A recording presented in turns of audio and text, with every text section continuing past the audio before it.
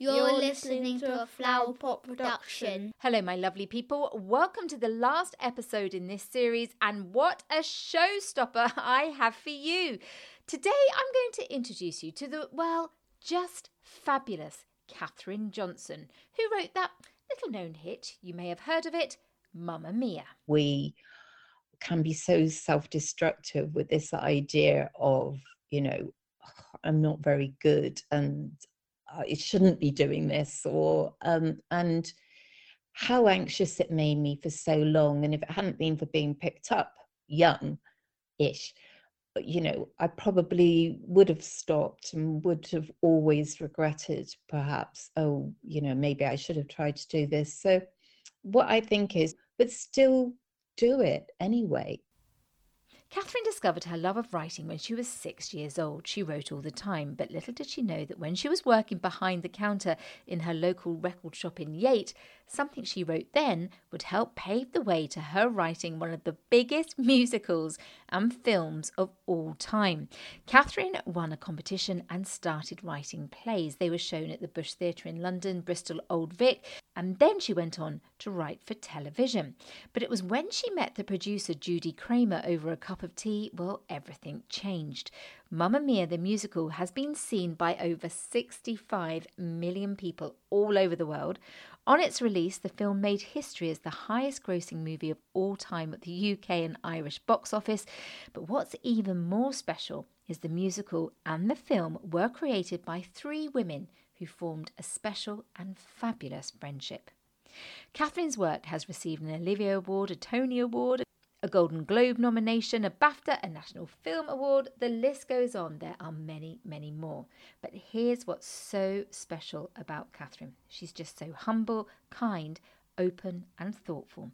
She tells us what really happened when she met Bjorn and Benny. She talks about the moment she found out Meryl Streep was going to star in the film, and how friendships have seen her through all her next chapters. Katherine is a real superstar in every sense of the word, and I'm so excited to introduce her to you.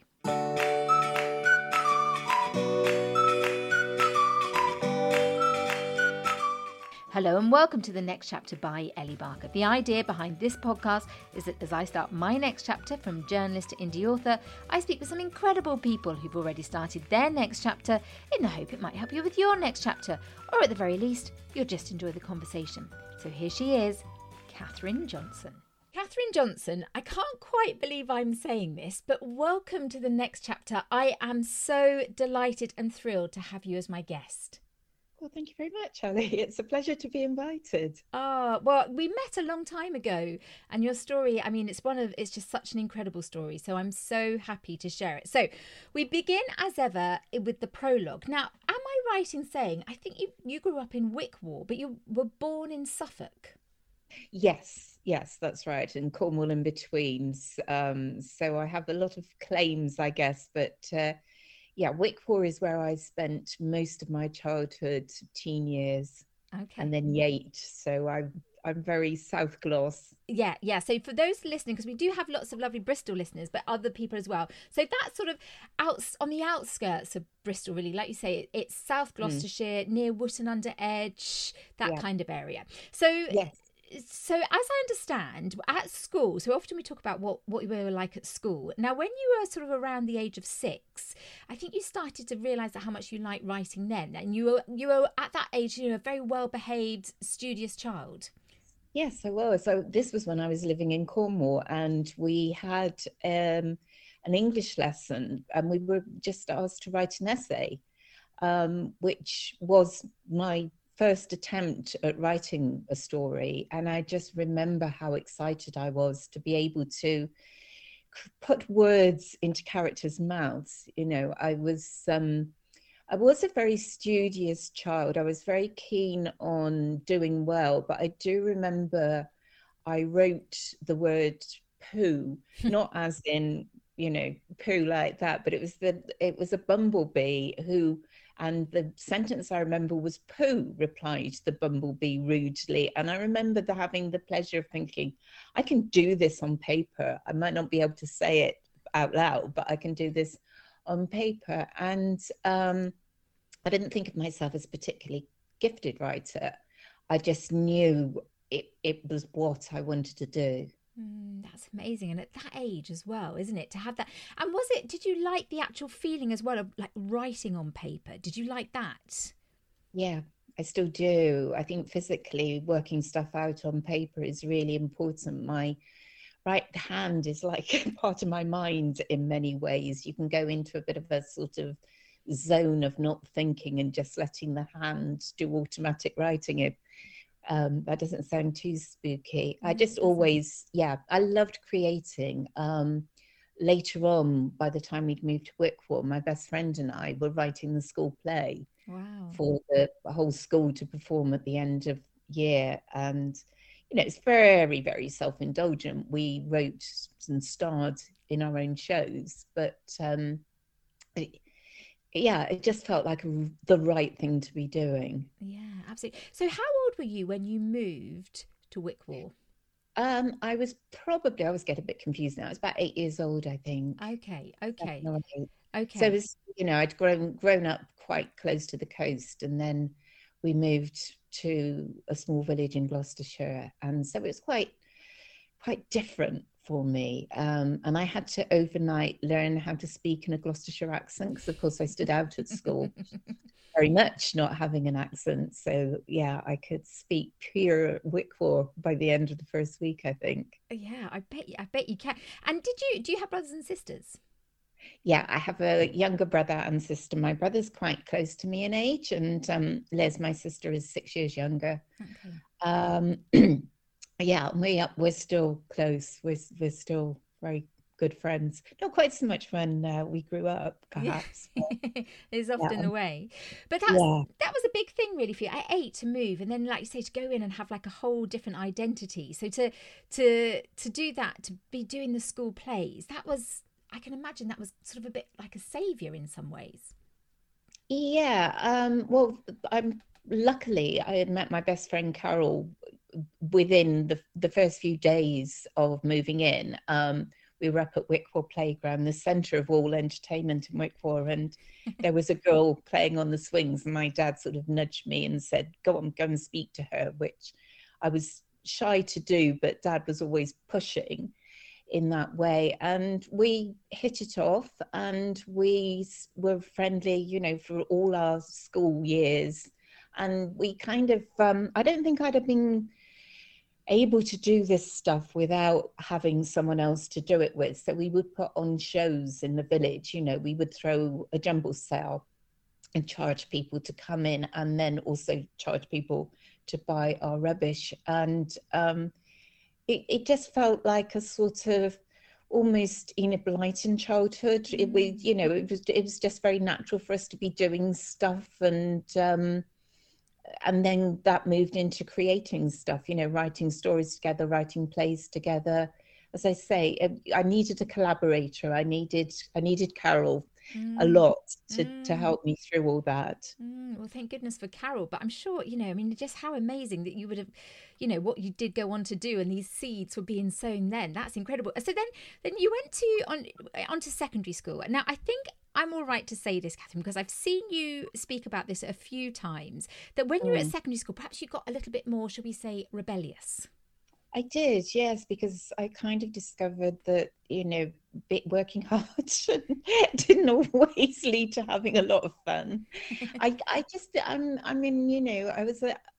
kind of person who was always questioning why I had to do stuff. I couldn't entirely understand why I had to go into lessons I didn't like. So my rebelling was kind of quiet, but it was not overlooked. So if I decided to skip a lesson because I was bored, it turned out that wasn't appreciated by the head teacher. So I spent a lot of time standing in the corridor outside the head teacher's office. People, expected to see me there. And yet I still, in a awful way, I think, thought, no, this is fine. I'm doing what I need to do. I need to say, no, I don't want to do this, so I'm not going to do it. You're showing spirit, Catherine. That's what we were Yes, saying. that's Spirit. a lovely way of putting it, because I'm reflecting and thinking, oh, what a little arse. Yeah. But no, obviously I was spirited. You were Yes, spirited. Thing is, if that was please. my 12-year-old son, I mean, he would agree with you, I think, and I perhaps wouldn't call him spirited, and nor would my husband, No, but you probably call him what I said, the little A. maybe, Yes. if I'm honest, Catherine. But looking back with hindsight, it was showing your character and your way of doing things your own way. Yeah, and then I think the reason why I talk about it is not to say, oh, wasn't I great? I was spirited and rebellious. It's more to say, the next bit, obviously, that I was expelled from school. So that was, leading up to that, there was a story behind that. I wasn't just expelled overnight for one misdemeanor. I was a pain to the system. But I think why I talk about it is because I want other people like me who may not have got off to the best start in the world to understand that you can actually turn stuff around for yourself without losing your spirit. Exactly. On the way. Definitely didn't do that. But yeah, that's right. I mean, you were expelled at 16, and as I understand, you went into school that day with a halter neck top on. Is that right? Yeah, and we actually had already finished our exams. Myself and a couple of friends were just walking around the country lanes. Again, that's all there was to do, really. And we decided to pop into school and just find out when we were due back officially. And the headmaster saw us and being, as I say, really, really fed up with us and our behaviour by that time, ordered us off the school property. And I responded with, something that's unrepeatable, really. And by the time I got home, he'd been on the phone to my father and said, Catherine's expelled. She doesn't come back to school anymore. And had you planned to go back to school? Yeah, I had, yes. And I hadn't planned to get expelled. No. It wasn't, I had my own system. I thought, I will work hard at the exams. I'll do well in the exams. I'll go to college, blah, blah. But a couple of things, just before I was about to do the exams, one of the teachers came and told me I was on detention. So in the spirit of, I'm not having that, I just put my pen down and didn't do the exam. It's only later you look back and think, I was only hurting myself, really. I wasn't hurting him. But yeah, I just allowed myself to be rubbed up the wrong way a lot when I was younger. So yeah, I had planned to go back. My parents were going to take this to the education board, and I said, you know what, don't bother. It's fine. It's over. And that was it for me in education. Goodness me. What did your dad say to you when he got that call and when he, you came, what did he say to you? Well, he was on my side, which is possibly the worst of it, which is possibly why I got away, with behaving like this. They did support me. I mean, they didn't always support me. They did point out a lot of times of how I was wasting my education and that. But I think they deep down thought I was bright enough to pull it all back. And when that opportunity was taken away from me, as it were, like then, and I think they just didn't want me to have the stigma of being expelled from school either. So Dad was actually furious with the head teacher and not with me. Yeah, but I think, it just clarified for me that what I had been thinking for 5 or 6 years prior to that is that anything really regimented doesn't fit me. I'm not good at being around people all the time. I'm an introverted extrovert. I can keep up socializing for about an hour or so, and then I need a little space. And that's not built into a school day. So I really feel for so many of us who are out there who just get overwhelmed by having to be around so many people all the time. And I think that might be why a lot of kids do misbehave, because they just want to escape. I totally agree. And also the pressure, and we talk about this a lot, the structure at school, especially now, is sort of quite dated, and also not, and it's very one size fits all, which we talked about this a lot on this podcast. But it just goes to show, that, doesn't it, that, I mean, it is, thank you for talking about it, because it does go to show, I mean, put it this way, it gave you fuel for that writing that we're going to come on to. I mean, that spirit was turning into character, and who knows where it led, but we will find that out. But yeah, so and so just to clarify, so you were 16. So had you taken like your O levels as such? So you taken I took my O levels, and I'd taken a couple of CSEs as well, and I did kind of what I expected. I did well in English and history, and didn't do so well in the subjects that well, I'm going to say like deliberately, because I did with a couple of them just deliberately not try, but I also wasn't that very good at anything to do with maths or science. I never grasped the concept. And I was also thrown out of a lot of maths and science lessons. So it's not surprising that I'm still quite as thick as I am when it comes to maths.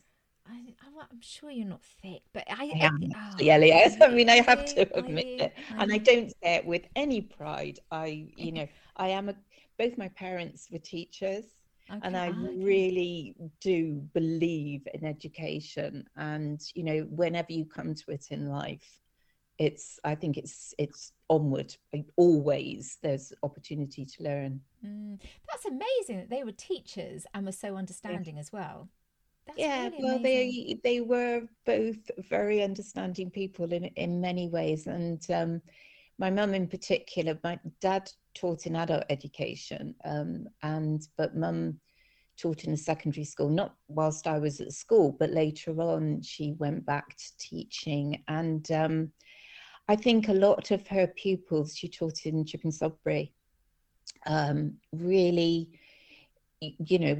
found her approach refreshing, because she was understanding of the kind of naughtier kids, as well as encouraging to those who were bright and went on to do pretty well in life.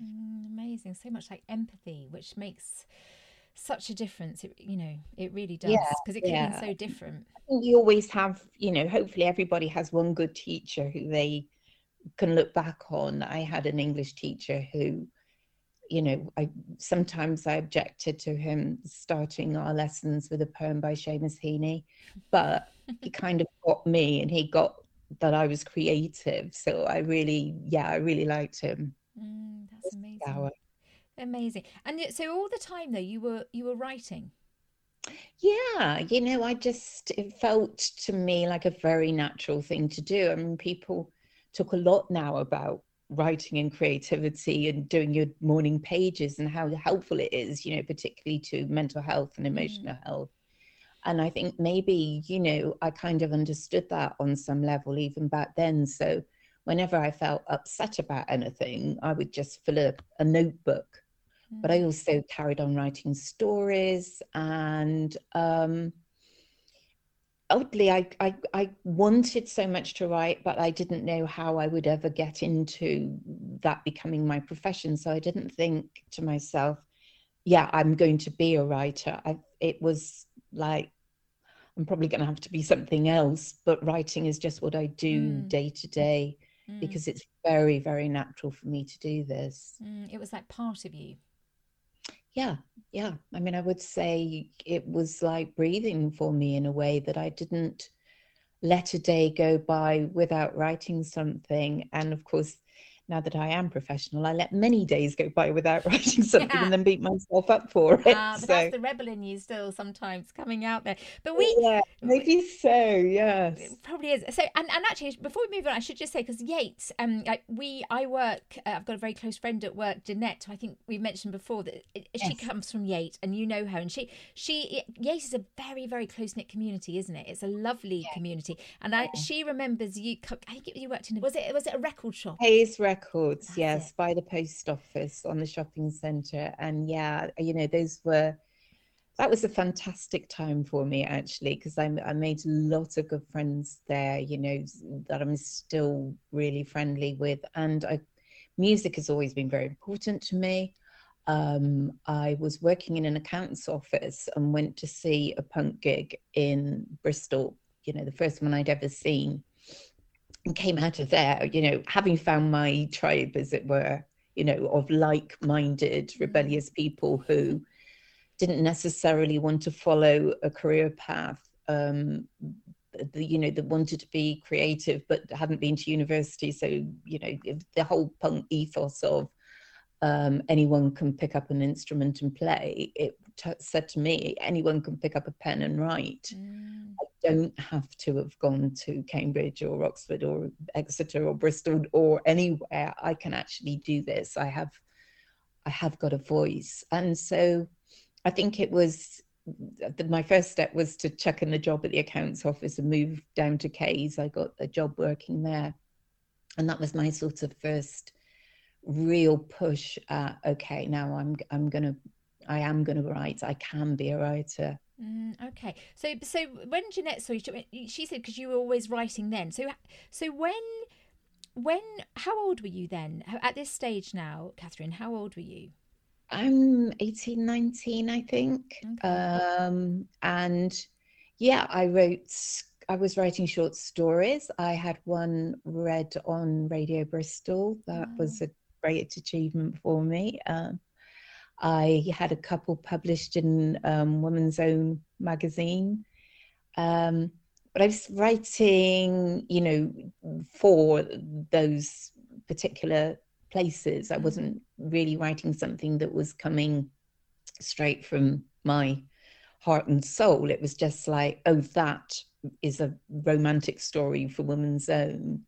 But yeah, you know, the thing that stands out for me, and it reappeared later on in my life because you know, in a way that sort of filters through everything, is that there was in Sounds magazine, the music magazine, had a kind of, you know, send in a poem or a song or something like that to be included on an album. And I wrote a poem about all the kids who used to hang around the shop all the time, and never heard anything more about it until probably about a year or so later. Somebody in the shop went, oh, Cap, we're all on this. Is this anything to do with you? So they haven't put my name on it, but all the other names, the names of the people that I knew, they were all there on this album sleeve. Brilliant. So Amazing. the reason why that comes back is years later, I wrote a play for the Bristol Vic called Too Much Too Young. And I wrote about that particular experience of being there and somebody saying, you've written about us and we're on this record sleeve, and feeling that immense kind of thrill and pride that even though didn't have my name on it, everyone knew it was me, obviously, and I knew it was me. And that was kind of a real, wow, I can do this moment. God, that's magical. That's completely magical. That's amazing. And so you, I think I read somewhere that you were even thinking at some point, I mean, you were doing some different jobs as well, but you, at one point you were even considering being a probation officer. Right, so that takes us into Bristol now, where I have by now, so I'd married young, that marriage had ended. I'd met Paul, was the father of my children, and we were living together in Bristol, and I was doing, yeah, like you say, various things, still wanting to write, but still, how do I get into this? And I'd had Hugh by then, my oldest, and I was pregnant with Miv, my second, and I just thought that was the real spur. I wanted to be able to, you know, really make something of my life for them, I guess. It's non-existent baby and my toddler. And there was, again, I saw an advert in the Evening Post, which said there was a playwriting competition between, you know, Bristol Vic and ITV were combining to set up this playwriting award. And I kind of thought, this is like a sign to me. I'm going to spend a year really working at writing, and if nothing comes of it, then I'm going to just go back to college or attend college for the first time. And yeah, probation officer was one of the things I thought I might fancy doing, but I never had to because I entered the competition and quite unexpectedly I won it. That's amazing. And this was for Ragdoll, is that right? Yeah, so this was I was writing a play that was a bit drawing room comedy, that was a bit what I thought was like I had tried earlier.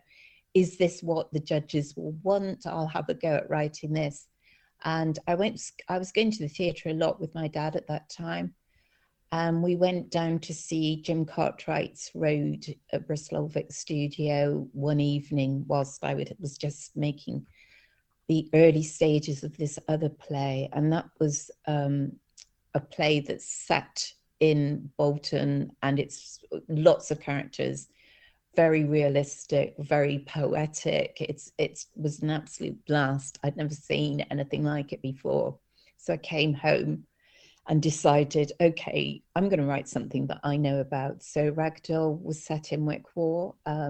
Wasn't based on people I knew, but it meant that I could use the dialogue, could come through the way I spoke, and I could write, something that really came from my heart. And that's what made the difference, I think. Instead of trying to write to please other people, I was trying to write to please myself. That makes such a difference, isn't it? And it's so hard to do this. I say this as somebody who, is at the sort of different end of the scale to you. You always have in mind, oh, you should write to what the market is, but you shouldn't, should you? You shouldn't, because it's when it comes from within, you get that unique voice, don't you? Yeah. And I think that's what we all have. And we, aren't always encouraged to use our unique voice, especially moving on now to when you are working professionally. There is always that kind of desire to please the people you're working for. Whereas, in some ways, your voice better than they might know. They know the market, but you have a conviction that this will work. I promise you it will. It goes back to it though, doesn't it? Because like the connection, and when you say like going back to when you worked in the shop and the community and you understood people, and then how they felt when they saw the song, it's just understanding people and that connection. And somebody reading or watching, that's when you pull them in, isn't it? Because they can relate. Yeah. And isn't that very important in what we do? Is we need to have an audience, whether as an author or as a playwright, you need an audience to relate in some way. I mean, I do personally, and I'm pretty sure you feel the same. I don't want people to sit there thinking, oh, that's very clever, but it was a bit over my head. Yeah. There is no danger of that with me, fortunately. But, sometimes I think, I wish I knew more about this subject. Yeah. But well, all I say is, Catherine, never write a play about maths, from what you've said. Yeah, exactly. Yeah. We'll steer clear of that. Steer clear of that. Luckily, there are lots of people that are doing that. So I think, that's safely covered. That's all right. That's right. And it's like you said, because you said when you went to see that play, it was like you realise that, again, it's like when you write about messy lives, and lives are messy, and it's tapping in to all of us. Anyone listening to this now, they've got their parts, and they don't necessarily want people to know about those parts. But actually, when you see it communicated, you're like, do you know what? Look, it's not just me. I'm not on my own. That's magic. Yeah, I agree. And that's connection, isn't it? And that again, creatively, but day to day, connection is so important in, little ways or big ways. So yeah, every time I sit down to write, if I'm thinking about an audience, it can be overwhelming, but there's always something in my mind that's saying, what do you want? Do you want someone there to say, oh God, I know what this feeling? And yeah, of course I do. I want people to feel that the things I write are speaking to them. Yeah. Yeah. Well, yeah, I think lots of people would agree that what you do does. Yes, I mean, fortunately, I did win the competition, but I didn't know how to write a play really. It was a mess. So even, in retrospect, I was so elated to win, but there was so a kind of like little niggle in me thinking, it's not good enough to go on stage. I knew enough about theatre to know it wasn't good enough to go on stage. And that's when I learned that actually it's all about rewriting. That although it wasn't good enough to go on stage, I was introduced to Terry Johnson, the writer-director, who in one masterclass helped me to work out what all the faults were and how to take it on to the next draft. And it was that next draft that attracted Terry to directing it, and to Paul Unwin, the producer, to say, yeah, this is going to go on. So, I get hung up on a first draft. I think everyone does, but I also at the same time know that the proper writing, in a way, starts second or third or even fourth, fifth or sixth draft. It's a slog. It's not just sitting down, as we know, and it all comes out perfectly the first time. So that's what happened there. And I sat back and waited for the job offers to come in, and there weren't any. However, there was an approach from a very nice woman who was the partner of the designer of Ragdoll. And she said, Soho Theatre are looking to do some rehearsed readings. Have you got anything? And I didn't have anything. That was the only play I'd ever written. So in about a week, I scrabbled together a play which was set in Weston, and there was a rehearsed reading at Soho. Some London producers came to see it, including producers from the Bush Theatre, who were encouraging and said, it needs work, but we'd like to have a look at it when you've done some work. So that was my next stage, rewriting that play and getting a phone call from them to say, we really like what you've done and we'd like to produce this. Wow. So, each time the feeling of, I can't quite believe this is happening, having gone from a not a writer to a Bristol Old Vic writer to a Bush writer in a very short time, it was a real whirl of beyond imagining, actually, beyond what I'd ever imagined for myself. I can well imagine. But so just going back, saying a rehearsed reading, forgive me, Catherine, what is that? What's a rehearsed reading? So that's just taking, so instead of, a lovely full play with rehearsals of 3 weeks or so and all the actors embedded in the character and the director and a set and costumes, it's, say, in my case, it was 5 actors sitting on a stool reading the script. So it's a way, I think, for people to hear their own work, and you really start to see what's wrong with it when it's read out loud like that. But often it's a way too for producers to take a punt on a show without investing any money in it, if you like, because you can see whether there is potential there. And luckily for me, the Bush could see the potential in this play about some lads in Weston. That's amazing. But also going back, because going back to what you were saying, how you were at school, and you said, when you didn't do the exam and you were only sort of hurting yourself. It goes to show, though, because you were in a different environment, but there are some people who do say, oh, I'm not going to rewrite it, and this is, but they fight it. But I think there is something to be said, and it's so hard, I know, but to have to go back to the drawing board and think, I've got to make this better, and to focus on what's good and make it even better, that takes a certain spirit. So you really had sort of got out of your own way as such, and you were in the right environment, and now you were starting to thrive. Yeah, well, I always, loved writing, and if I'd probably just been left to write at school, I'd have been fine. Yeah. I don't, I know. I find actually the first draft is the real pain. I really enjoy rewriting in a way. I've learned to. Terry had a saying which wasn't his. I'm not sure whether Chekhov said it first or who, but it's about learning to murder your babies. And that's what you do. You look at the script and you look at those words and dialogue that you've sweated hours over, and you just go, oh, that's not working, and cut 3 pages. And if you're too attached, then it's not freeing you up to the potential for what could be there in its place. And that's the part I really love. I kind of really like rewriting. So yeah, and they were, nobody was saying, if you rewrite this, we're going to produce your play. So I wasn't having that carrot dangled at me, but there was still a sense of they're interested enough, they might read it and tell me what is wrong with it when they've read it. Just getting a foot in the door.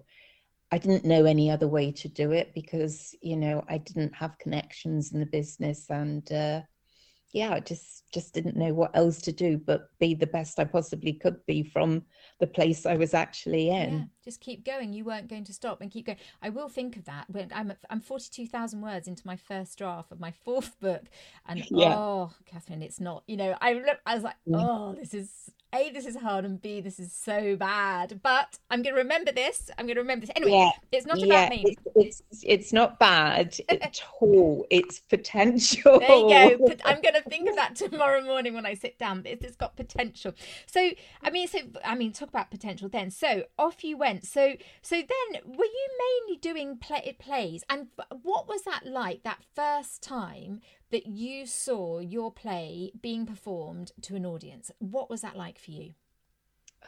It's both, still is excruciating, and also, incredibly brilliant. I remember with Ragdoll when I was sitting at the back of the theatre with Terry, and the woman in front of us, her shoulders started shaking, and I remember whispering to Terry, it's not supposed to be funny.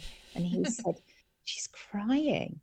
I said, oh, okay, that's fine. And he said, no, you wait till people start really laughing at your work. That's where the addiction starts.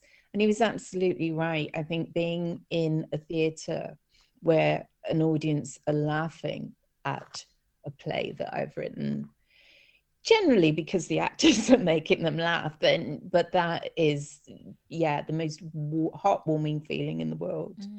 And worth all those moments of this is tough, it's just so, it must be so worth it. But you do need those tough moments to learn what isn't ever going to work. I've written quite a few things that I've been lucky enough to have produced, but I've written a hell of a lot of things that have never seen the light of day. Some were okay, but a lot that were abandoned just because a good idea doesn't always translate into a workable script. And how did you pick yourself up? Hate everybody, hate producers, hate the unfairness of the world, get another idea and then go, okay, but this one's really was. I think I mourn the characters a little bit as well. I feel, especially when I've invested a lot of time with them, they're real to me. And then sometimes I think, well, they'd only have ruined it anyway, so they'll always be special, my characters, and no one will ever see them. There's a lot of ways of making it okay, but to be honest, it's never really okay. No, it's never. I have a bit of cake, but that's all right for a bit. But I have cake every day anyway, so okay. That doesn't really count. Oh, okay, but me. Oh, all right. I'm gonna perhaps just have it every day like you. Then I'm gonna do that. So then you were working in television writing. I hadn't quite realised this as well. Casualty, Biker Grove. Love in the 21st Century. So you were doing big things in television. How did you get into the television writing? Well, that happened with the Bush because particularly the BBC being just up the road, that's when producers check out the new writing theatres looking for new writing. So I got my agent at that time. And so the Casualty producers, I'm pretty sure it was this way around. They saw my play Boys Even Business being set in Bristol anyway, as Casualty was at the time and still should be. They were down here a lot, so I think they kind of saw the sense of using a local writer. So that's how I started on Casualty, which I still think was the hardest job I ever had. It was just a real boot camp in how to create structure and character and story and pace it all out, and then be told, oh, you can't do that, you're going to have to completely rewrite overnight. I was still living in like a little flat with the kids at that time, and I used to have to get all the scenes and cut them out and put them on the floor and see how I could juggle that scene and move it forward or move it back or take it out altogether. I think really the telly years were just when I went, completely insane. It's so brilliant when you've done it. It's so brilliant when you see it, but it is very hard to put it all together. And is that because people, so for example, something like Casualty, it's a very set way of doing something, and with like you say, with a very set structure, that you're quite limited to what you can do. You have to, is it that? Well, it's partly that, and I think, quite rightly so. It has to be vetted by the medical experts. So I'm not sure what it is now, but back then we had the nurse that was Pete, who the Charlie character was based on. There was a doctor and I think an ambulance worker as well. And all three of them would read the script, and two of them might come back and say, yeah, this is fine. And then a third one would say that would never happen. And so then you're stumped, your wonderfully thought out storyline that's been woven throughout the whole narrative has to go because apparently it would never happen. And presumably you're under real tight deadlines. You have to whip up another tragedy. That's it. And the deadlines were awful. I mean, say that, they probably weren't that bad. It just was so different for me. I was taken into this entirely different world of, as I say, writing overnight. I mean, it wasn't Casualty, but it's something else I was working on. They were giving me notes in the evening while I was trying to get the kids meals ready and put them into bed. So I'd do that. I'd rewrite overnight. I'd go out and find an internet cafe the next day because I didn't have internet back then. Post it. By the time I got home, there'd be a phone call saying, can you rewrite this and this? And that I just and I would say it's probably a lot better now, but I still think that it's not an industry that really embraces being a parent. And, I think it could do a lot better still. That was the whole working from home thing. But then with two young children as well, and having to be creative around young children life. Well, it's not though, and I think we can all do it. We just need a bit more support perhaps from the people we work with, a little bit more understanding sometimes. But I have never worked any other way. I started writing when I had Hugh and Miv was born. By the time Miv was born, I was doing Ragdoll. It was in production, so I had to be available for rehearsals. So I just, I find that most of my creative ideas come to me when I'm doing housework anyway, and not so much when I'm sat in front of the laptop, which is a pain because that's where I really need to be creative. So I don't know how it worked, but it did. And, if it wasn't for them, I don't think I'd have been so driven. I think I'd have given up perhaps, But there was always this, coming to the mercenary side of it, I have to make money for the children. I was living in a housing association flat when I started, and I started to see money coming in that I couldn't imagine having made enough money to put a deposit down on a house, but then I did have. And so I was always chasing the next mortgage payment. You know, I would be writing on something, but I had to get a commission for something else at the same time. So there was just this, you know, constant energy, I guess, of creativity. Treadmill's another word for it. And yeah, you know, there was, I couldn't really see a time where I wouldn't be working that intensely. Yeah. You were just in that was the system, that was the rhythm of what you were doing. Absolutely. But I, you know, I do need to say that what was really important for me was that I had to have something in every project I did that was important to me, that I could, you know, use my own voice in, so that it wasn't like I'm just doing this job because I have to. There was always a sense of, so where am I in this? Where's the thing I can hook onto so I can make it matter to me? And I don't think I could have stuck at things in quite the way I did unless there was always like an element, even if it was just, you know, a joke somewhere that I really liked. Yeah. But yeah, it was, they were very crazy times, work-wise. You did but it, then, though. of course, you know, as you know, I did hit the jackpot work-wise as well. Well, which we will now come on to. But I think anyone listening to this again will see that spirit of yours was coming out there, Catherine. You see that when it's channeled in the right way. Don't worry if your child isn't going into their lessons. This is what could happen. So yes, so moving on now.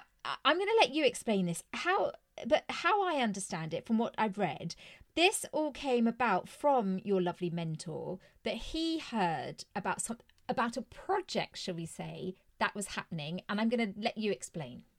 Yeah, so, you know, again, it's this wonderful serendipity, and I can even take it back further than that. So I'll start with Terry Johnson, who gave me my wonderful masterclass. He was directing a film for the BBC, a TV project, and he was working with a producer called Judy Kramer, who was trying to find a writer for a musical based on the songs of ABBA. And, you know, she had not found the right person, and she approached Terry, and he said, that's not for me. But I know a writer called Catherine Johnson, who you might be interested in her. She knew my agent, so she got the script of Too Much Too Young, which began, as you know, the record sleeve in the record shop in Yate, and then as a play in Bristol Old Vic. It wasn't a musical, it was a play with music. The story, the narrative was built around the music. So I think that persuaded Judy that I might be a person of interest. I'd had a terrible Christmas. I was I'd adapted a book for the BBC. Promises, this is going to be greenlit. I really needed that money. I had a big tax bill.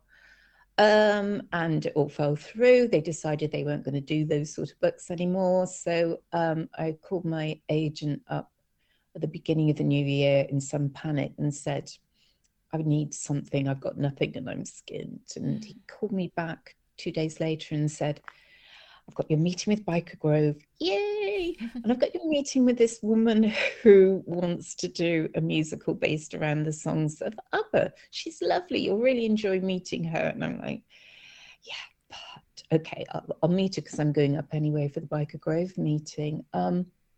When I met Judy for the first time, I found a kindred spirit. I found a friend for life.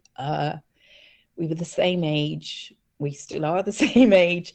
And we just really hit it off. And her enthusiasm for this project really, really rubbed off on me. I started to see that this show could work. However, I still didn't think I was the writer for it. But just spending an afternoon over a cup of tea talking about, you know, maybe it's this, you know, I said, well, Judy said, I can't remember which it was now, but they're very distinctly, these songs are young falling in love songs or older falling out of love and disappointment songs. And didn't want it to be linear, didn't want it to be about a couple that we see growing old, you know. So I did suggest mother-daughter because, you know, I had a daughter and I thought it would be interesting from that perspective, you know, maybe. And suddenly, I don't know where it came from. This is like my guardian writing angel just said, the daughter's getting married. What if she's wants to invite her dad to the wedding, but she doesn't know who he is? And obviously, three is the magic number. She has three possible dads.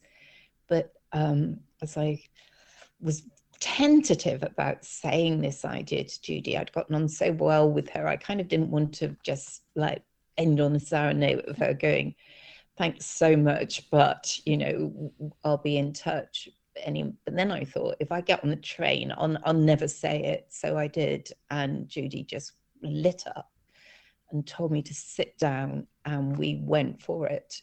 Right at our first meeting, we had what later became Mamma Mia on the table. It was just an extraordinary meeting of minds, spirit, and happiness.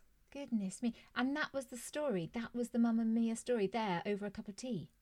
Yeah. Wow. I mean, obviously, there are elements of it that changed a great deal as we went along. Judy gave me the lyrics and said, you can have whatever songs you want, but see what you can rustle up with character using these lyrics. And as I said before, I always need to have something that's me. And I decided that the mother would be a single parent raising her daughter on her own, because that had been my experience.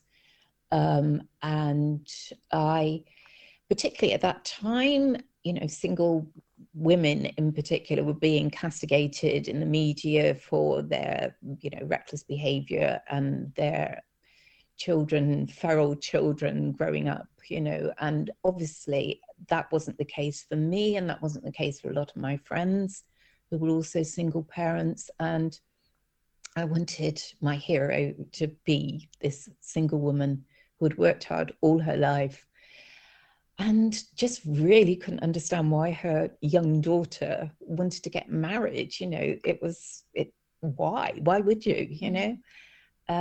So having established that was going to be my heart, in came the other characters. And it was just so much fun to sit there by myself with the lyrics and thinking, oh, maybe if a woman is singing this, and, you know, it could be, and Tanya was formed and Rosie was formed, and they all became a huge part of my life, though obviously a much huger part of my life than I could have imagined all those years ago. And how long did it take you to do that? All in all, it was nearly 2 years to go from that meeting with Judy to, you know, the other people coming on board. Phillida, the director, was obviously a hugely important part of that, as were so many other members of the creative team. But, you know, obviously Bjorn and Benny, too, you know, they were co-producers. They had to approve the idea in the first place. And their sense of humor is fortunately very like mine, very Bristolian in a way. You know, who knew the Swedes were quite so deliciously dry and funny. And you know, I don't think you often get an opportunity to write something where everything gels so well. You know, we call it the Mamma Mia factor, that we all got on so well and complemented one another well. There are things, I'm not incredibly visual, so the design, you know, I couldn't imagine what it would look like. But the first time I saw Mark Thompson's set, I was just bowled over by how beautiful it was, and yet so abstract. You know, it wasn't, it was everything. And then in rehearsals, I was used to all rehearsals being about the text, and that was kind of, you know, humiliating sometimes when you've got a line that will never work. but we used to split the day up. So it was text in the morning and then the afternoon. I could just sit back and watch the choreography and watch the singing and just be like 50% less embarrassed because there was so much, it was glorious. It really was wonderful times. So from January 97 to April 99, that's how long the show took to develop and become the show that's still on stage now. And because I read as well that when this all sort of started, I think you said that even just to say that you've met, Bjorn and Benny, that was going to be like a fun thing to say. Yeah, because of the friends at the time, we used to go to this aerobics class at the Hope Centre because my kids went to Hopwell School, and my friend Jill was managing the Hope Centre at the time. So she forced us to go to aerobics. It wasn't something we particularly wanted to do, but Jill made us go. And we used to persuade the aerobics teacher to put on ABBA Gold. So it kind of took the sting off it all. We could just sort of throw ourselves into some mad 70s disco dancing. And I just thought, oh God, they're going to be so entertained by the idea that I'm doing this. Even if it goes no further than one meeting, at least I've got something to dine out on for the rest of my life. Yeah, you really did. What was it like when you met them for the first time? Well, I met Bjorn first because he lived in the UK at that time. And things have changed so much. Judy and I met at Reading Station, and we both caught the train and met in the middle, and we got a taxi to Bjorn's. And we were just, Judy already knew them because she'd worked on Chess. She was Tim Rice's assistant. So she had been hassling them for this idea and to get the rights to do this idea for a long time. And, but she didn't kind of really make me feel like she was still like, oh, make sure you don't say this, make sure you didn't. But when I got there, I kind of was just myself. And I think it started off quite formal and, feeling nervous, but I made a joke and Bjorn roared with laughter. And that was that moment where it all kind of went, oh, it's okay. He's funny. Yeah. And then we had to fly to Sweden to meet Benny. And by that time I'd met Bjorn a couple of times, and Benny was reading stuff and approving of it. Phillida was now on board. So Benny invited us all over to his for a lovely meal. So we flew over, Judy, Phillida and I meeting Bjorn and Benny together for the first time. And I just drank way too much. And again, I'd been told what not to say, which was to say to, Benny at that time had moved, not been doing ABBA songs for quite a few years, had his own band, the Benny Anderson Orchestra, and, he was kind of not quite so keen on the idea, I guess. I think he was concerned that it would all be like cheesy. And then, so he was talking, we'd all had a lot to drink by then, and I just remember distinctly nudging him in the ribs and going, oh, but Benny, you are ABBA, you are ABBA. And then the next morning thinking, blown it, absolutely blown it. But no, they tolerated me, and more than tolerated me over the years. Oh, I bet they did. Did you start singing ABBA songs and saying, I love you? Yeah. I don't want to be reminded of those things, Oh, just it's all a blur. That's but just God, brilliant. ABBA was my life then, they're everywhere. I spent all my time with those songs and thinking about them in terms of the script. Anytime I went out, ABBA seemed to be playing at shopping centres, and it was, and it hasn't stopped. That's the thing, people talk about Mamma Mia as if it was a foregone conclusion that it was going to be a hit, but actually, just before we were about to open, we only had the theatre for 3 months. There was a big piece in one of the papers saying, basically everything that Benny feared, who's interested in ABBA now? This is cheesy 70s nonsense. So yeah, perhaps it was a really good thing that we were happy with what we were doing. We knew we had a good show, but I think it was probably a good thing that we didn't know that we had a show with the long legs of Mamma Mia, because that would have just been too scary to anticipate. Of course it would. Before we move on to that, what did the ladies at the aerobics say when you'd met them? What, Julie and Donna, to name the ladies at aerobics. And they probably used, some unsavory language, but they were thrilled. They were excited for me. And so there's lots of, what were they like? What were they like? What did you do? What did you do? What did you say? What did they say? And it's kind of like gone on, it's a big tease in a way. They still think it's funny that, I've been to Stockholm a few times and I've met them a few times, and it's still kind of, which one do you fancy the most? And, it's still at that level. Yeah. I love that. I bet your grapevines in those I bet you were off when you were doing it with the ABBA songs. I can't do the grapevine. I just can't. It's the hardest one to do for me, and I'm sure there are a lot harder ones, but I stop at the grapevine. Okay. I stop then. We have a bit of cake. Yeah. But yeah. So I mean, and of course, it didn't stop there. So yeah. So you thought it was going to be for 3 months. I mean, it's like, isn't it like the biggest, longest running show? Or I mean, it's just incredible. And then not only that, it didn't end there, did it? Because then the film. Yeah. Well, I mean, it's not the longest running show, but it's up there. But I would like to say, because this always gets overlooked, it's an all-female writer, producer, and director.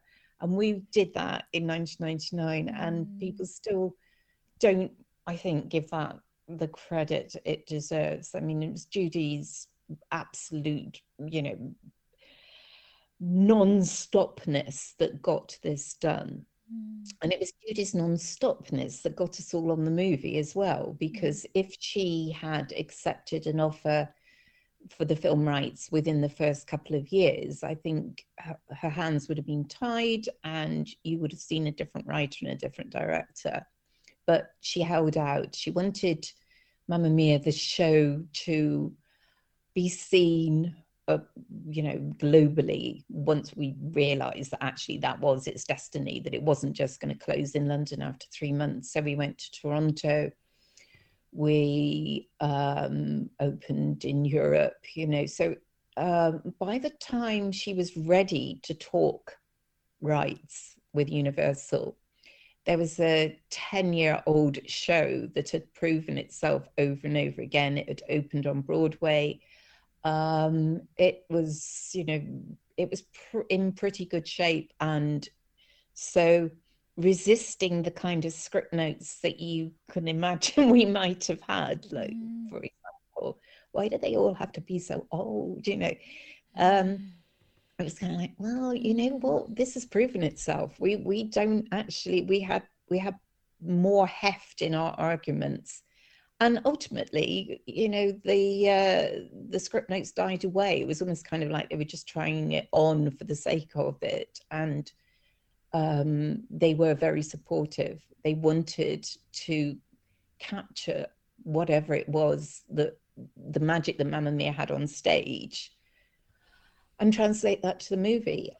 By using Phillida and I and Judy as the kind of driving force, I think they felt, we did know what we were talking about. But then, of course, there was the casting, which was a dream come true. The fact that Meryl Streep had said yes, and without any arm twisting, she just said yes, of course. Everyone else fell into place after that. What was that like? I mean, okay, hang on. Let's just I'm so conscious of your time, Catherine, but this is such a big moment. Don't worry. Cut as much me as you want. I'm happy to go on chatting. There will be no cutting. There will be no cutting. So first of all, going back to what you were saying, because it's just keeps ringing in my mind what you were saying earlier about how with the television industry not sort of appreciating, like, with parents and mothers, and like you say, you're a single mother. But this kind of all links, doesn't it? Because there you were, the essence, the hard work, the spirit, you're dealing with your young children, but you're giving them a lovely home. And then, you know, your work is then sort of picked up and recognised by somebody, and somebody like Judy. But she got that same spirit. And that's the spirit that you put in Mamma Mia in the script, that you came up with the cup of tea, because it's all about this female spirit, like you say. It's the three women, there you were, and you know, obviously along with Bjorn and Benny, but just created this, you know, this incredible show performance. And then here you are at the doors of like Hollywood, which I don't think Hollywood is the thing, isn't it? And still that same spirit that came from you all as these, you know, over that cup of tea, you're there, and that is magical and amazing just in itself. Just this connection, going back to what we're saying, and all goes back to that, to the shop, to the record shop. I mean, I just think I never quite got it, but that is just amazing, Catherine. Someone's got to make a film about this. Well, I mean, as an aside for the record shop, which is, I think, like, you know, happened a couple of years ago for me, and I just thought, oh my God, this is like my whole life in a capsule. Whilst I was working in the record shop, Mamma Mia was #1. So I just constantly putting that orange sleeved single and selling it to people and thinking, oh God, Mamma Mia. Here we go again. Sorry. Yeah, exactly. And then, you know, years later, we weren't going to call it Mamma Mia originally. There was this sort of, you know, weird idea about, oh, let's be really cool and not call it. And it was like, yeah, it's got to be an ABBA song, and in which case it has to be Mamma Mia. It's about a mother. And also, you know, about that sort of mother that you'll just go, Mamma Mia, about. So that was, you know, the second connection. And then, you know, the record, the show, the movie. And then 2 years ago, Benny asked me to go over to Stockholm because of the ABBA Voyage concert. They were creating these avatars. But to create the avatars, they needed to get ABBA together, the original and only ABBA together, to perform, because then they could put the suits on them and do whatever technical wizardry to create this show. So I said, God, yeah, the opportunity to come and see this.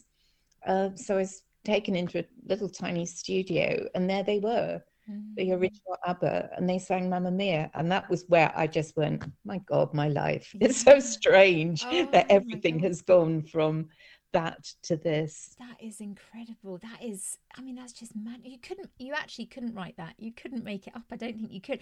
And it would be a lovely Hallmark, sort of rom-com, I think, or something like that. But yeah, the serendipity, again, I keep using that word, but my life has had so much of those moments where you just think, wow, it was all leading to this. Yeah, isn't that incredible? And that moment when you knew it really, because I mean, I know, you know, you hear this all the time, that sort of certain things are optioned, and but when you actually knew it was going to be turned into a film, and then you found out that Meryl Streep was going to play. I mean, where were you when you found that out, and how did you feel? Oh, I know exactly where I was. It's weird. I can see it so clearly. So there was already a script, I believe. We'd already, you know, worked on the script. So Judy had always promised Phillida and I that the movie was going to be made with us. But I'd always thought to myself, I love that Judy is doing this, but I'm not a Hollywood screenwriter. I may write the first draft, but I'd be super surprised if it was just my name on it at the end of all this. But I had written a draft, probably 2 by then, and Phillida and Judy had started talking about who. And Meryl's name had come up because when the show opened on Broadway, it was right after 9/11. There had been some, maybe we shouldn't open now, and then we were persuaded that actually it was what New York needed, something uplifting, something, you know, yeah, Mamma Mia-ish, and it had triumphed, possibly, in because of that. And Meryl had gone to see the show and had gone backstage afterwards and spoken to the cast, and then she'd written a really lovely letter to Phillida and Judy, and so that was a kind of, something to go on the wall. And always, so it was kind of a joke about when we do the movie, we'll ask Meryl to play Donna. And then it became, well, why not? Why not just ask her and see what she says? Because once she says no, we can move on and ask other people. So Phillida and Judy had flown over to New York to meet her, and I was on the Triangle. I think I was either coming out of Boots or anyway, I was sort of roughly by that bus stop on the Triangle, and I'd been waiting for a call.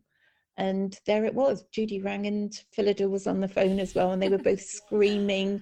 She said yes, she said yes. And I was there standing there thinking, I want to scream too, but how do I explain to the people who are waiting for the bus or going into Sainsbury's or whatever? Meryl Streep's going to be in my movie. I can see it. Oh, that's amazing. And how does it work then to write from having written the play, or the musical rather, to turn it into a film? Because that was altogether different for you then, wasn't it? Yeah, and I completely messed it up, I think, the first time around. I mean, I had TV writing experience, but this was very different. And I kind of took it as an opportunity to really expand on the characters so that everybody got a huge backstory and loads to do. And it was about 200 pages, 250 pages. And we learned so much about Harry and we learned so much about Bill. And it's kind of like, oh God, no, I've gone wrong somewhere. And then I realized that actually what they wanted was for me to transport the show into a screenplay as opposed to reinvent Mamma Mia. And once I'd calmed myself down a bit, it was really fun to do. It was really fun to open up scenes like, for example, Dancing Queen, because, it's all in the bedroom on the stage. But I knew that I could take it anywhere I wanted to. So once it's on that kind of journey, it just makes sense for Dancing Queen to become not just between the three women, but to get every single woman on the island involved. So it's not just Tanya and Rosie are trying to cheer up Donna. It then becomes an anthem for throw off your shackles, you're the dancing queen. This is for us. This is one for the girls. So yeah, and the great thing about Benny and Bjorn are they're really real feminists. So they adored this idea. And of course, Benny said yes to when I suggested to him that he might play piano in that scene. Yes, I will.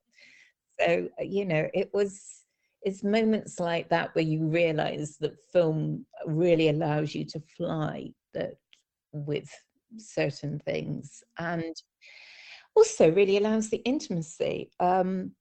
In close up, you don't necessarily need to have everything spelled out in dialogue because you've just got that look.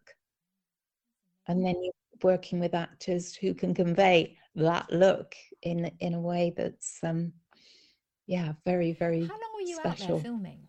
Well, I'm not sure how long they were out there. I was very much like, I likened it to being waving off the big ocean liner because I'd done my work by the time they left. I'd done nearly everything that was needed to do. Working with Phillida, working that closely with her, she didn't really need anyone on set for rewrites every day. But I did go over myself. They were probably there 3 months, maybe more. I'm just really guessing at that.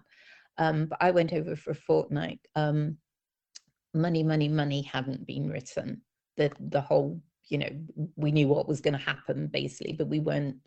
So that was something to be over there for. But I was there when the winner scene was shot as well, and that, everybody, the crew would basically sort of go off onto the location, and yeah, I got to kind of hang out on the island, and it was Skiathos. And yeah, we just had an amazing time and do a teeny tiny bit of writing. It was, if you're going to work on a film, I think that's the best way to do it. Scopolos, sorry, can I just say That's all right. Scopolos? Yes, I didn't want to, as I said, I thought I got that I wrong. don't think anyone would notice because it's just all so fascinating. But that, when you see Meryl Streep or you see like Piers, I mean, when you met them all and Colin Firth, just these amazing, all of them. What was that, Catherine? What was that like? What was that like just being there? Was it surreal? Yeah, it was. I mean, I think, obviously I'd worked with actors. So what I love about working with actors is that they make a part their own. And, that is a really rewarding process to watch. Sometimes less than others, but generally I'm working with people where I'm just like blown away by what they're doing, whether they're Meryl Streep or somebody who's straight out of drama school. So, but it was kind of like the level of star power all at once, and it was the first read through. I thought was going to be incredibly intimidating, but then obviously actors are human as well, and they have nerves as well, and they were kind of bonding and encouraging each other and being, yeah, just so much a part of, going back to that Mamma Mia spirit. They were absolutely the right people to do this. They fitted, and then Phillida managed to get some rehearsal time, quite a bit of rehearsal time. So I was lucky enough to be in rehearsal and work on the characters and some lines with them. And Meryl Streep, I guess, is very aware that people are in awe of her. And she's very clever at making you feel comfortable around her so that you can do her work. You can do your work, which allows her to do her work. So there were things that came out and there were things that I expanded on. I needed to be able to write to the rhythm of how they were going to express things. And she's quick, she's very clever. And I guess maybe I work with her and Piers the most. But probably I work with them the most in rehearsals, but I, spent a lot of time watching the choreography again as well. So I had the entertaining watching Piers and Stalin and Colin doing the voulez-vous scene, which I think was quite hard work on them. All these young dancers, they were there. It's not like doing it on stage when you're on there for 3 minutes and then you're off. They were there for a really long time having to do that number. Really putting themselves out of their comfort zone. A lot of, it wasn't like a typical film, was it, as such, as there is such a thing. So again, for you to be part of that, and that came across, wasn't it? There was just such a spirit, and everyone has even when you speak about it now, everyone has a smile on their face when they think about that film. Yeah, absolutely. I think they had an absolute blast doing it. When they, on going to the island, it felt like being with a group of friends. They really had bonded. And yes, as you say, maybe feeling out of their comfort zone, but being able to do it with people who were, not trying to one up you or felt that their roles should be bigger. There was a real company feel about it. It was more like being in theatre in some ways, because you had these experienced actors and then you had some who were less experienced, although, they'd done a fair amount. Maybe it was their first movie or something, but nobody feeling kind of displaced on it. Yeah, it was a very inclusive, warm cast. What a lovely indeed. thing. And when you have so much negativity, and to hear something like that, it's like the essence of lovely life and magic. And because you said as well, I read that obviously I know Donna was obviously a single mum and you were, but also you felt very connected to the character of Rosie, played by Judy Waters, and that how did that feel for you when you were seeing her do? Because they're all amazing. She's amazing. Well, she's just a comic genius. I mean, most of the funny parts of Rose's performance are Julie Walters invented. It's not in a script, it's not in the direction. It's Julie saying, I'm going to do this. Going back to Dancing Queen, actually the choreographer's always been brilliant at this, that the actors use the props and I guess on stage it's going to look the same, but every time we get a new casting, they add a little bit of their own sauciness or whatever to it. And working on the bed scene in Dancing Queen, that was very much the three actors, Meryl and Christine and Julie, just exploring and having fun with the choreographer, with Anthony and with Phillida, just, what this and this and this, and just, again, it's kind of like using the lines and going, let's do this, let's have fun with this. There's lines of high, and so they use that to show somebody getting high. It's just, yeah, it's I know it's work for them. I know it's really hard work for them, but they made it look so well, that's easy. The masters at work, isn't it? Or mistresses, should we say? That is, and I know. I mean, I could talk about this all day. Did you all have a party when you're out there? Did you go out all together? Yeah, well, I again, sadly, because I wasn't really there for the partying sort of started earlier. And by the time I got there, they were working really hard. They were having, the sort of, So I sort of missed out. I mean, I did party, on some party. We had, before they went, there was a party. When they came back, there was a party. So I had numerous occasions to be around them in a relaxed way. But sadly, I know no drunken shenanigan gossip whatsoever. So. What I'm thinking, Catherine, is did you ever have that moment with, like, you had like a little bit tiddly where you told Piers Brosnan, "Oh my God, I love you," because we'd all forgive you, we'd all be proud of you for doing it. No, I didn't. Not because I don't love him, but not in that way. Stellan, on the other hand, yeah. If I got a bit tiddly around Stellan, I think there might have been. I love you going on. Yeah, got you. Definitely, absolutely. Yeah. And then, so then when you came back, and then I've seen the pictures, and that you had the premiere, and you can't get more. I mean, you cannot get more.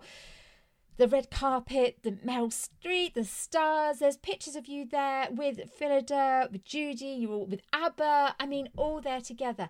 I mean, that moment, Catherine, again, when you can go back to you in that record shop and you think, even more, go back before that to you outside your head teacher's door or whatever. And then there you were. You think of that moment. I mean, how did you feel? Nervous. I don't think, I enjoyed it as much as I should have, because there's, it sounds like there's so much pressure on, really. You've got to be there at a particular time. You've got to get out the car. Everybody's synchronizing their watches. You've got to make sure you're off the red carpet before Tom Hanks arrives. And I think I was just anxious until the champagne started flowing. But I had my family with me, so I think it was also just hoping that they'd have a good time. It's sometimes it's the premieres. I don't mean little, but the Stockholm premiere I enjoyed a lot more. Mainly because we did get on the balcony with all four members of ABBA, and that was just extraordinary. And then afterwards there was a disco in the hotel, and when you're dancing and you can look over and see Frida and Agneta dancing as well, that's quite a memory. Maybe I was just so drunk at London. I can't your arms around them all, about saying another thing.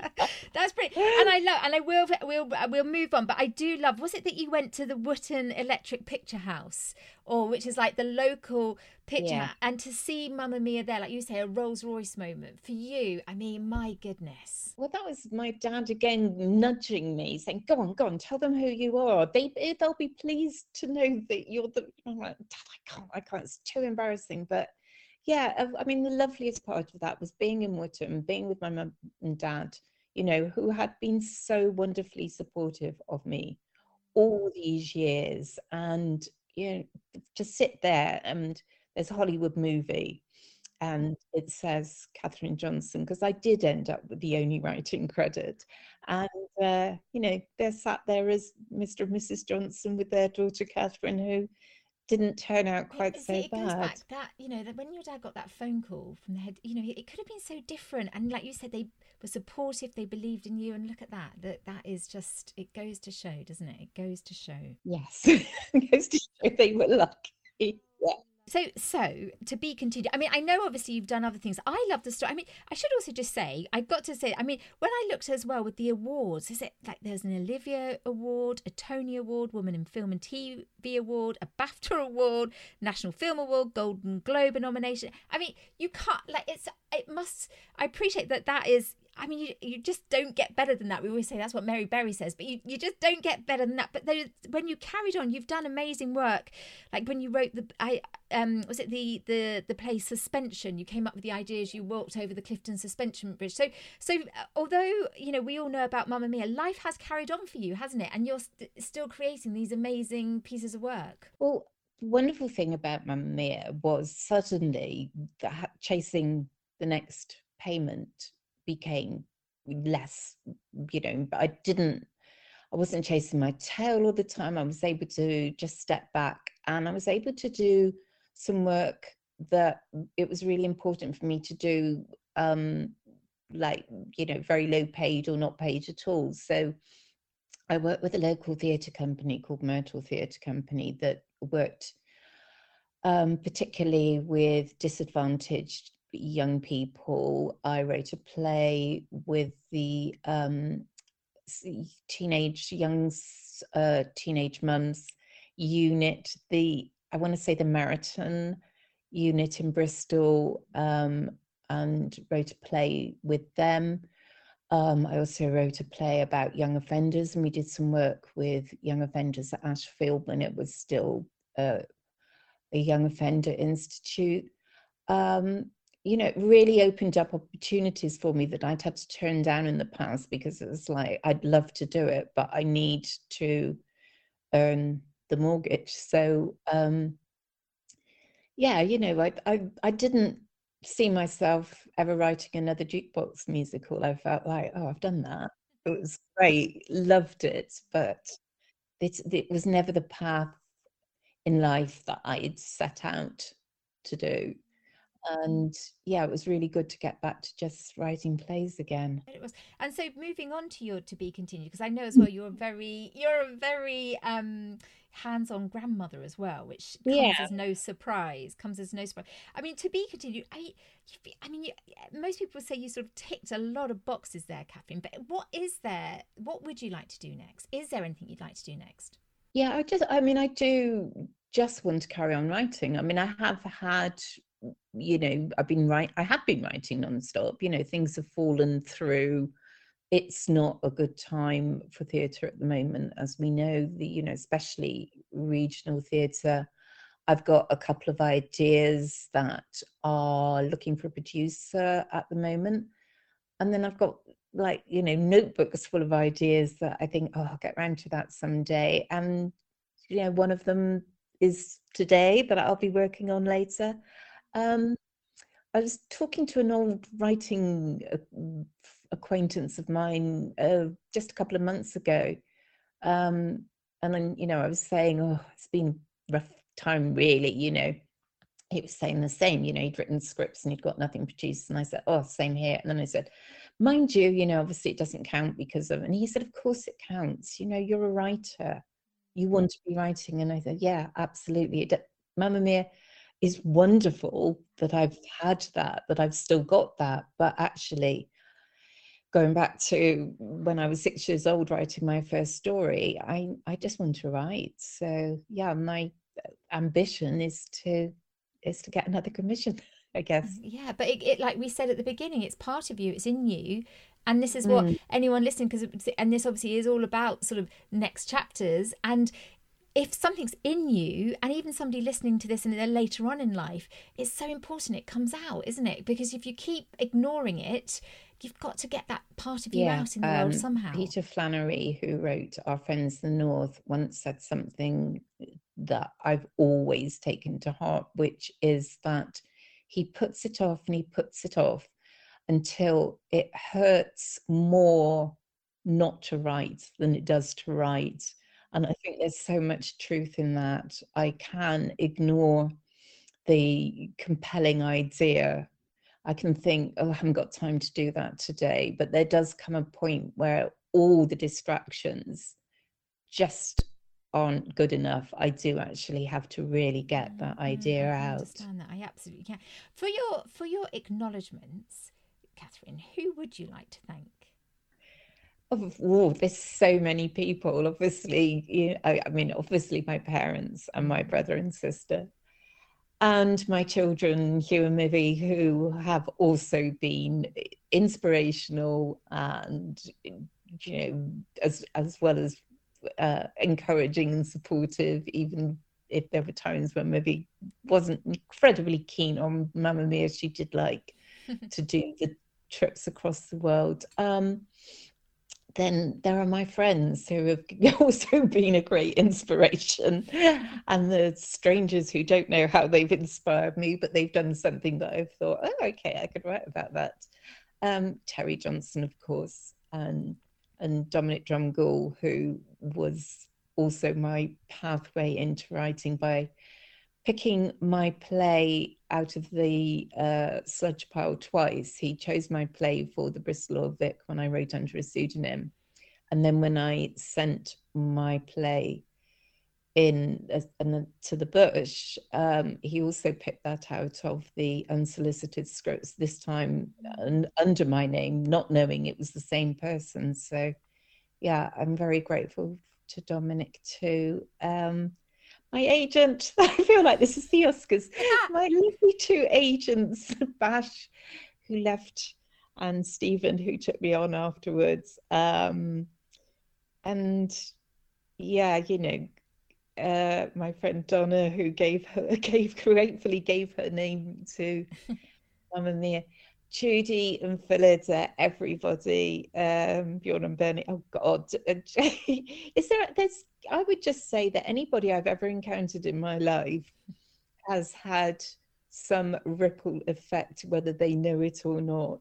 So everybody really who have made me what I am today, thank you. Even the dogs. Well, we thank them as well, because we all love Mamma Mia and we all love the show and the film. It's just incredible. And it's interesting what you say there about because obviously what comes through it again, we're going back to this, but like the female friendship and who, you've had great female friends in your life, and it's so important. And I'll tell you this. So, I always, when I started this podcast, you were one of the first people I wrote down that I would like to invite on here. And I would always tell my friend Melissa Law, and I'd say this, and I'd feel too nervous to. Oh no! And it's like what you say. Sometimes you just have to do it. You asked Meryl. You asked Meryl Streep. I asked you. That was like my moment. And she really encouraged me. And her mum, Vicky Pennell, they're huge fans of Mamma Mia, and I knew they wanted to hear your story as well. So that encouraged me. And when I said to her that you were going to do it, and I messaged her, and she was so pleased. It goes to show, when you've got they're so supportive. When you've got people like that in your corner, you can create an even better way, and I've linked, spoken with you. It doesn't have to be so hard, does it? When we get also worried that, she's going to say no and she's going to think I'm silly for even asking, but you didn't. Yeah. So it's amazing, isn't it? I'm really sorry that you thought that, because I would have thought, as we had spoken in the past, that you knew I'd be approachable. But I completely get this way we do this whole narrative that yeah, I'll ask her and she'll say no. And then she'll talk about me to all her friends and say, oh, what she did. Yeah, we are Especially in Yate. really inhibit each other. Yeah, your name would be Mud in Yate for daring to ask.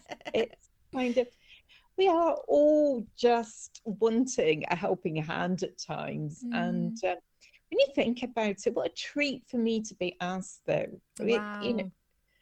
Why would anyone be interested in my life is the way I'm coming at it. Yeah, I think Vicky and Melissa will be listening to this and they'll be thinking we're very interested in your life, so as I am, so thank you. Lovely. Melissa is my second granddaughter's name, so I'm very fond of the name Melissa. Look at that, it's all coming round again. Yeah, here we go, serendipity again. Yeah, here she goes. So somebody listening to this, okay, so somebody's listening and they are thinking, and going back to what you were saying at the beginning, where like at school you felt you were really not very good at a lot of things, and move that on now that someone's listening to this, that they're older but they still feel, do you know what, I don't feel that great at something, but I know that I am not living my life in the way that I should. I am not reaching my full potential, but I don't know what I want to do. First of all, what would you say to that person? Okay, if you don't know what you want to do, I'm right. Because I looked at this question earlier and thought, what would I say? But I don't know. What would you do?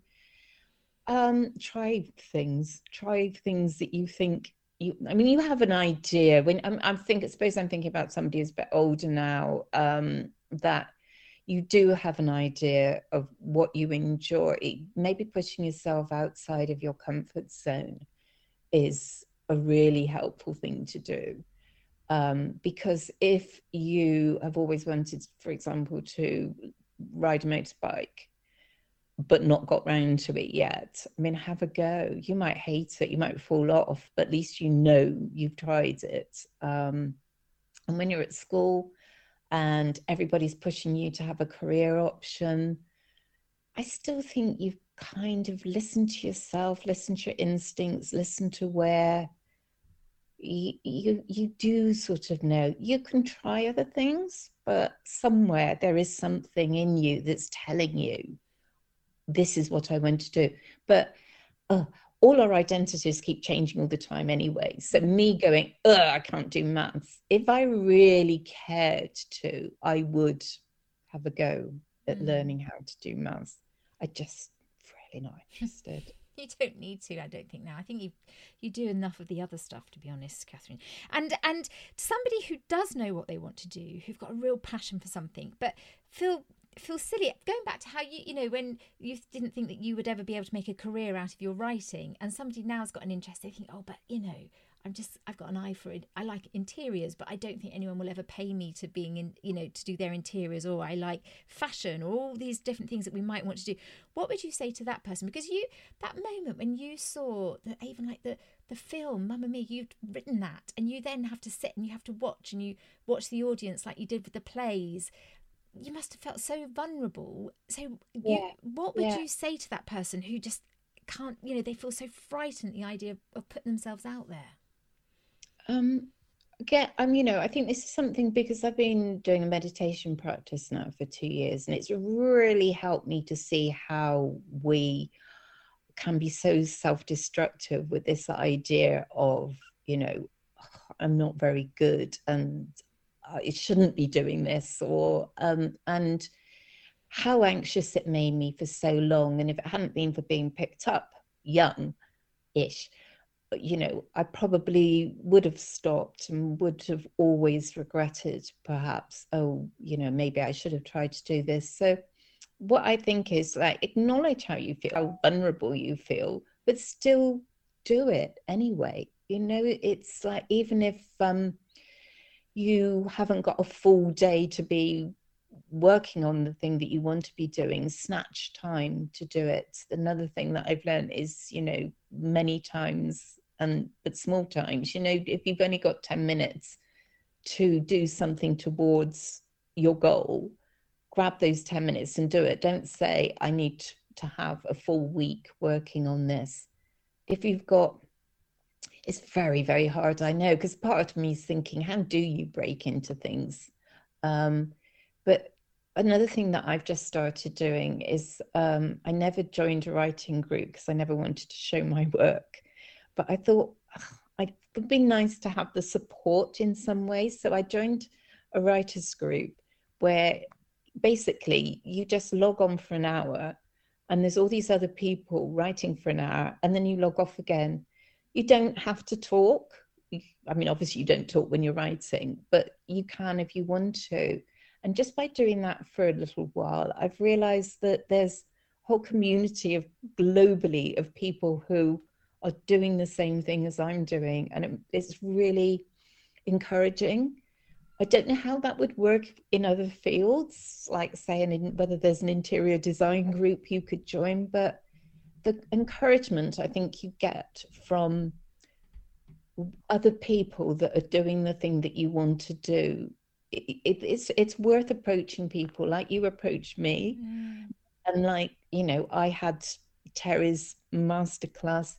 If you, and we'll go back to interior design again, but if that's something that you feel you have a gift for, what would be the harm in emailing somebody working in interior design and saying, could I have a chat with you about how to get started? It's, you know, fun, motivate yourself, but never ever let that little, oh, you're not very good voice overcome your strong, brave heart, I think. And I should just say as well, because when we met a few years ago when I interviewed you for my day job at ITV, and I'd written my first book that was being rejected all the time, and you know it was, and you were so, and I remember my husband saying, you're going to have to tell her, you're going to just have to tell her, and I was like, oh. So I did, and again it is that, and I felt, and you were so warm, and even when I published it myself eventually years later, and I sent you a copy and you took it, and you know you were so lovely about it, and to you know that means such a lot, and it gives you a boost that it's so worth doing that. However, like even me asking you to do this today, it's just always worth it, isn't it? It's worth the risk. But what are we risking really by doing it? Nothing. You're not risking anything by asking. I mean, you know, luckily I really enjoyed your book, but I kind of thought I would. You know, just from talking to you, I thought you can do this and you will do this. And now, as you say, you're on your fourth, which I think is absolutely amazing. You know, and I think, oh, I'd love to write 4 novels. That sounds so much fun. Knowing probably it's, as you said, it's not all fun. But we aren't risking anyone by just anything by approaching another person. It, you know, if they're not nice back, they're not important people to have in your life anyway. So yeah, I think because people have always, not always, but mostly given me support, it's lovely just to pass it on. Oh, well, Catherine, you have been amazing. Your story, I mean, it's a Hallmark film. It's more than that. It's a I'd come and see it at the, you know, the Electric Cinema with you. It's just... the only thing, yes, I just need the strong man to embrace at the end and tell me to give up writing because, you know, that's... Maybe a baker who's outside making the cake that you need. Maybe that's what we could put in the story. Yeah, I don't need cake, unfortunately. I should, but now that you've said it, it's a tiny stroll down to the coffee place just by the bridge. I know the one. I picture them now. Yeah, okay. Yeah, well, there you go. But you know, you make Bristol. Yeah, and thank you again. We haven't even touched on it about Bristol, but just it's so special. And to know that you're here, I say when I go on my run, and I know that you live over on the other side of the bridge, I always often give you a little wave, and I will. And I just say, Catherine, thank you for just being such an amazing, wonderful, magical guest on the next chapter. Ellie, that is such a nice thing to say, and thank you so much for having me and, you know, giving me a lovely way to spend a Tuesday morning. So, yeah, good luck with your next 42,000 words. I shall be thinking of you. So there you are. What did you think of that? You see, I told you she was a superstar. I mean, there's so much to think about, isn't there? But, well, I just love that. What are we afraid of? Why do we do it to ourselves? Who knows where it will take us if we just give something a go? Now, this is the last in this series, but I'll be back very soon with some more incredible next chapter guests. If you could rate and review this episode, well, that would be marvellous. Even better if you could subscribe. This would be amazing and may help someone else with their next chapters. In the meantime, you can keep in touch with me and my books at elliebarkerwrites.com. I'd love to hear from you. But until the next time, go on, send that email. I think you can do it, and Catherine does too. Speak soon.